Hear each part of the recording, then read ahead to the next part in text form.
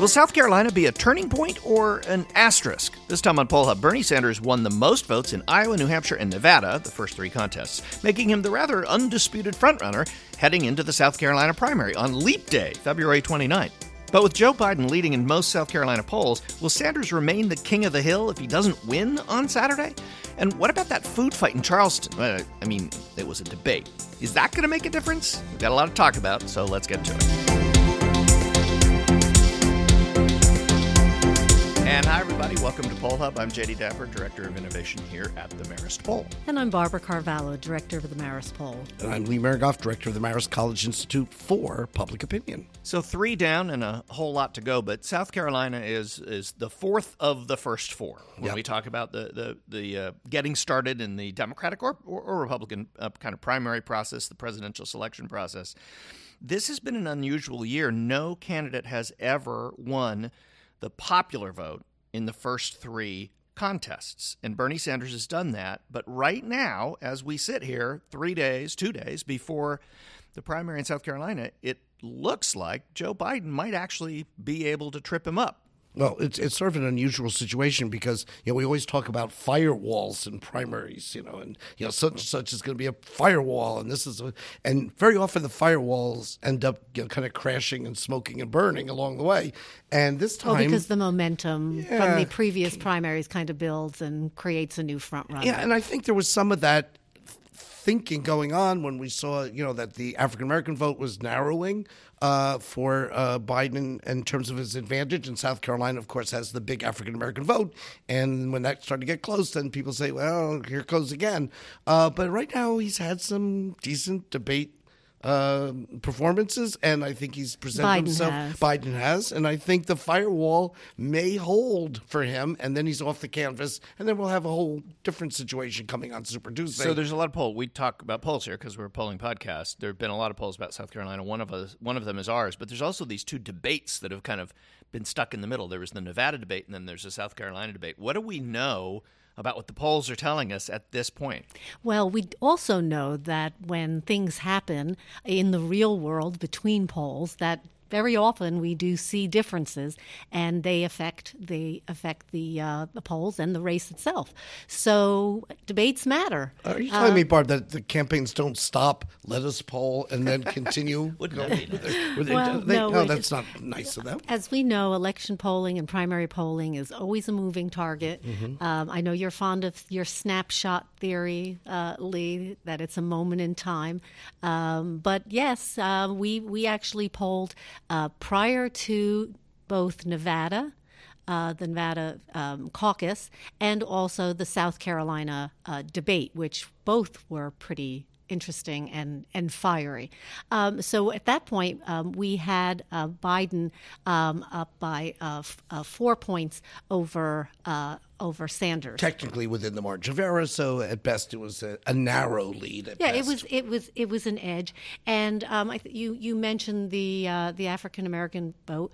That last time in 2016 for the Democrats was over 60% of the primary vote, and there is the expectation that it may be close to that. There is only a Democratic primary in South Carolina this time. Last time there was both a Democrat and Republican primary. And why that's important is because in South Carolina, everybody can vote. It's an open primary. So you don't have to be registered in a particular party in order to be deemed eligible. So we would expect some independents and maybe even a few Republicans to go into the Democratic primary, and that would reduce, I would think, the number of African Americans in the Democrat sample. So there was this kind of mini kerfuffle about some Republican leaders encouraging Republican voters in the state to go vote for Bernie Sanders. The thinking, at least on the Republican side, being he's a candidate who won't do as well against Donald disruption. Trump. We've heard that for both polls and elections. So do we account for that, or do pollsters account for that?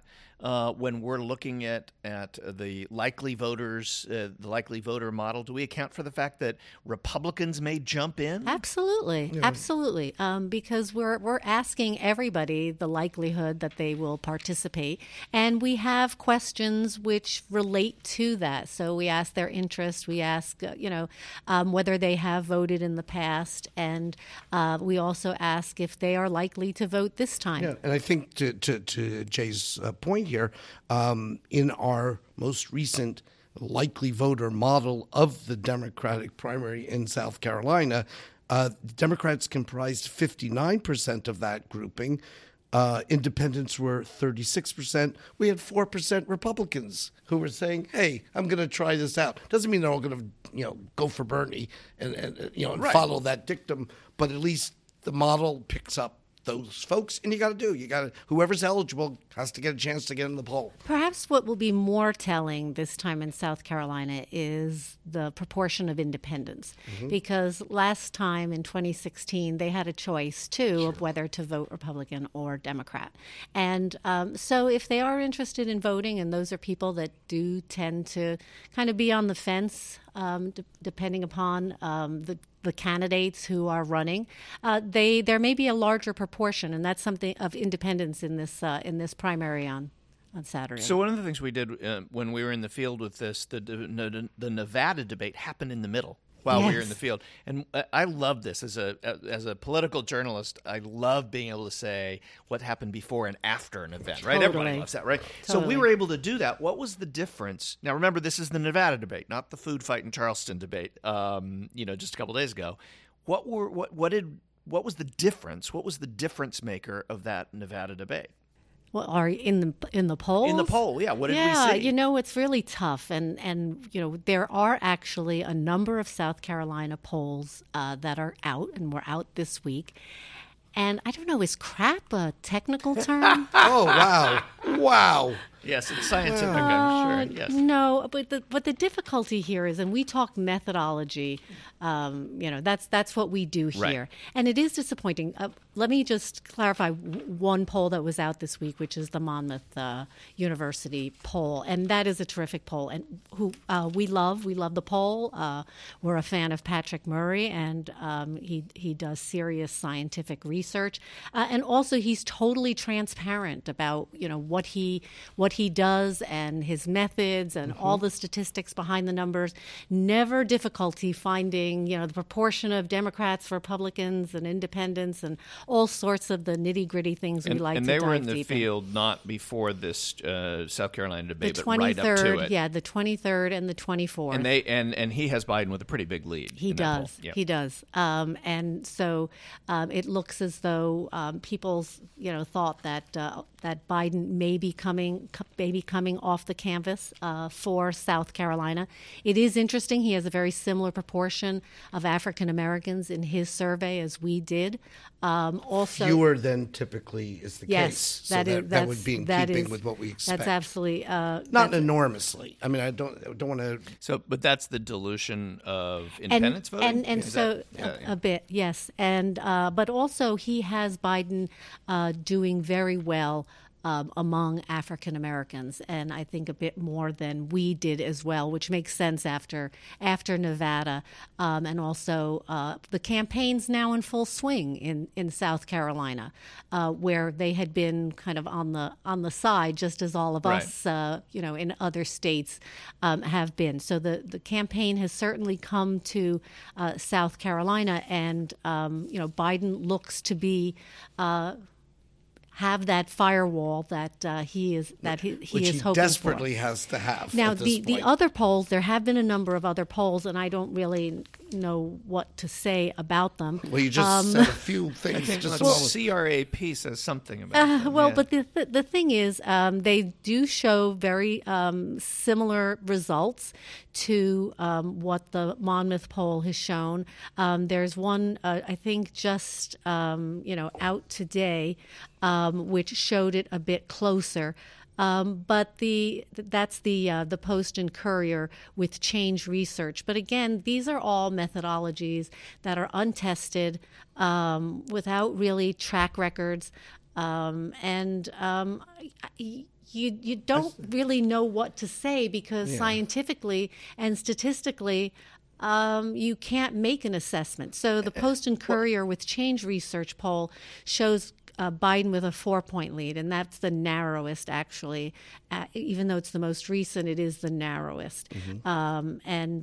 There's one from East Carolina University, which shows an 8-point Biden lead, and a PPP survey, which shows a 15-point Biden lead. But in each of these cases, these polls are not gold standard polls in the sense they use interactive voice response and that's where online. I read that mixed, about or mixed mode where there's phone calls, there's online, there's this, and just I don't think any of these used phone calls. They were all interactive voice response and online surveys. Right. I just want to real quick. This isn't us tooting our own horn. I mean, you can look at like Nate Silver over at 538. He rates pollsters, right, and polling organizations, and he gave us an A+. Great, gave Monmouth an A+, I believe, right? Mm-hmm. I mean, so there are some high quality polls. The polls that we're looking at here in South Carolina are either unrated by him or have gotten some pretty bad grades. So it's not us kind of saying this. And one of them, I feel is a third party. Yeah. Well, but also, so let me take the Post and Courier with Change Research poll. Okay, so they use targeted online ads to point to an online survey.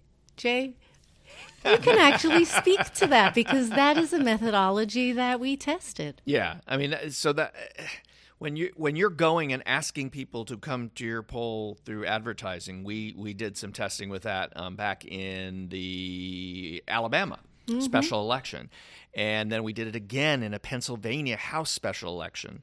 And the results were wide of the mark by a wide margin.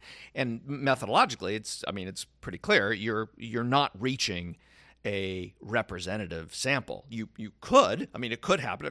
A stopped clock is right twice a day, but you're not going to have any certainty that you're going to reach an audience that is representative in that case. So if you drill down into their methodology, which is great because it was actually really easy to find, and we should kudos tip a for hat. Transparency. Absolutely. But I love the point where they say that these types of sample reflect the demographics of the population, and then go on to say, but post-stratification by age, gender, ethnicity, education, 2016 vote, which always, every time, anytime a pollster uses a previous election to balance ding, ding, ding. to balance the bell their survey, goes off. I go wild, and geography. So yes, we do sample balancing, but our surveys come in very close to population, and it's response rates and kind of shadings that we are balancing too. The one thing also I saw and I'm not sure which of the polls it was, and maybe you recall this, but one of them talked about it being an IVR poll and all that, and they talked about how they were sort of calling people automated style, and that means that's a landline only poll. Yeah. So you're not even getting cell phones. Hello. Well, then you they can't add get a good sample online. that way. They add online, but I think it's it's an erroneous assumption to say that if you're online, you have a cell phone, or that somehow you're getting a similar demographic. So what we're really just saying is as we've said over and over and over, buyer beware. Don't look at the average. Don't look at that RCP average or even the 538 average and go, oh, well, that's got to be right. There is a whole mixed bag of polls that are in those averages. This was a tough group. It was kind of disappointing. But look at the gold standard polls. Monmouth's in there. We're in there. Other pollsters with good track record. ABC Washington Post is in there, right? Yeah. There's good people in there. Well, if for us going back, that is a week and a half, and that's another lifetime in technology, in technology and in polling. So certainly, I'm hopeful there'll be some trackings, particularly as we're going into Super Tuesday states. Right. There'll be some trackings that will be able to take a take a look at what's going on, getting a little bit closer, and it kind of gives you a flavor, but you don't want to bet the house on it. So before we, I want to talk about Super Tuesday briefly on the debate, though, because we should say something about the debate, the South Carolina debate. The NBC poll got a shout out. Yeah, they were happy. We were happy. We were happy. So Lee, you've watched lots of debates. I know that Barb and I have a similar situation. We watch the first hour and either fall asleep or turn it off in many cases. You made it through, though? Yes, I do. And I even made it through some of the post-debate analysis, so I'm not quite sure why. Did this help anybody other than, say, Donald Trump, who, Democrats seem to think is the most helped by these debates? No, I mean, I think, people got their first look at Michael Bloomberg. And I think that their second look. The second look in South Carolina. The first look was Nevada. This is the South Carolina. But the food fight. Yeah, and I think, and he's not on the ballot. No, he's not on the ballot. But he's coming up in South real Carolina. Soon. We're going to talk about Super Tuesday next. And he's sort of like the 800-pound elephant because we're seeing him all over TV, and soon that shows up. Does anybody get help by the? I think to some degree Sanders sort of did what Sanders does. He took a little more incoming because he is the alleged front runner. A lot more incoming. A lot more incoming. There was still Elizabeth Warren was still going after Bloomberg. Bloomberg instead of Bernie. Yeah, and that was sort of funny to me because, you tend to go after the person who's competing with you for votes. Yeah. And I thought people generally, sort of did what they needed to do or wanted to do, and I don't think it was a great switch, except I think Joe Biden is sort of like getting a better rhythm and maybe off the canvas, as we're saying. So what does this mean for Super Tuesday? Because there's no time. There's no time in between. Yeah. Saturday, so you can't the raise results money. are in at 8 o'clock, 9 o'clock, 10 o'clock. We're going to know who wins South Carolina. Tuesday, what is it, a quarter of the delegates are awarded, something like that? It's a third. A third of the delegates are awarded on Tuesday. Mike Bloomberg's on the ballot now. He hasn't been on the ballot in any of these.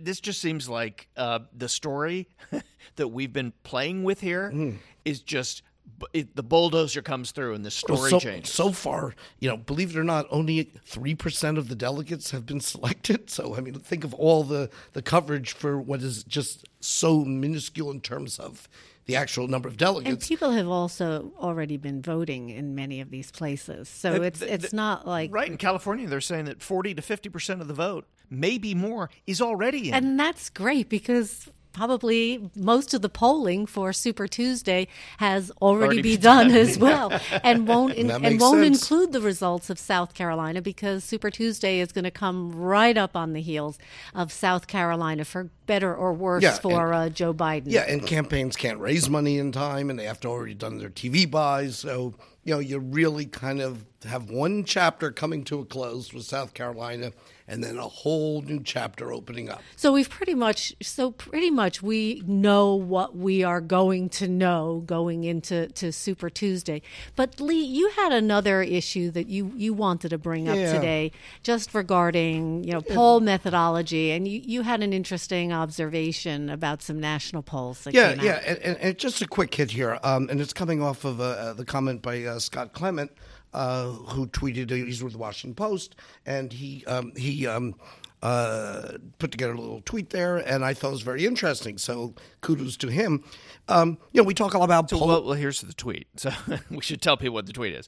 3 national cell landline polls this week provided estimates of primary support with black Democrats. Post ABC, Biden 31, Sanders 28. NPR PBS Marist, hey, that's us.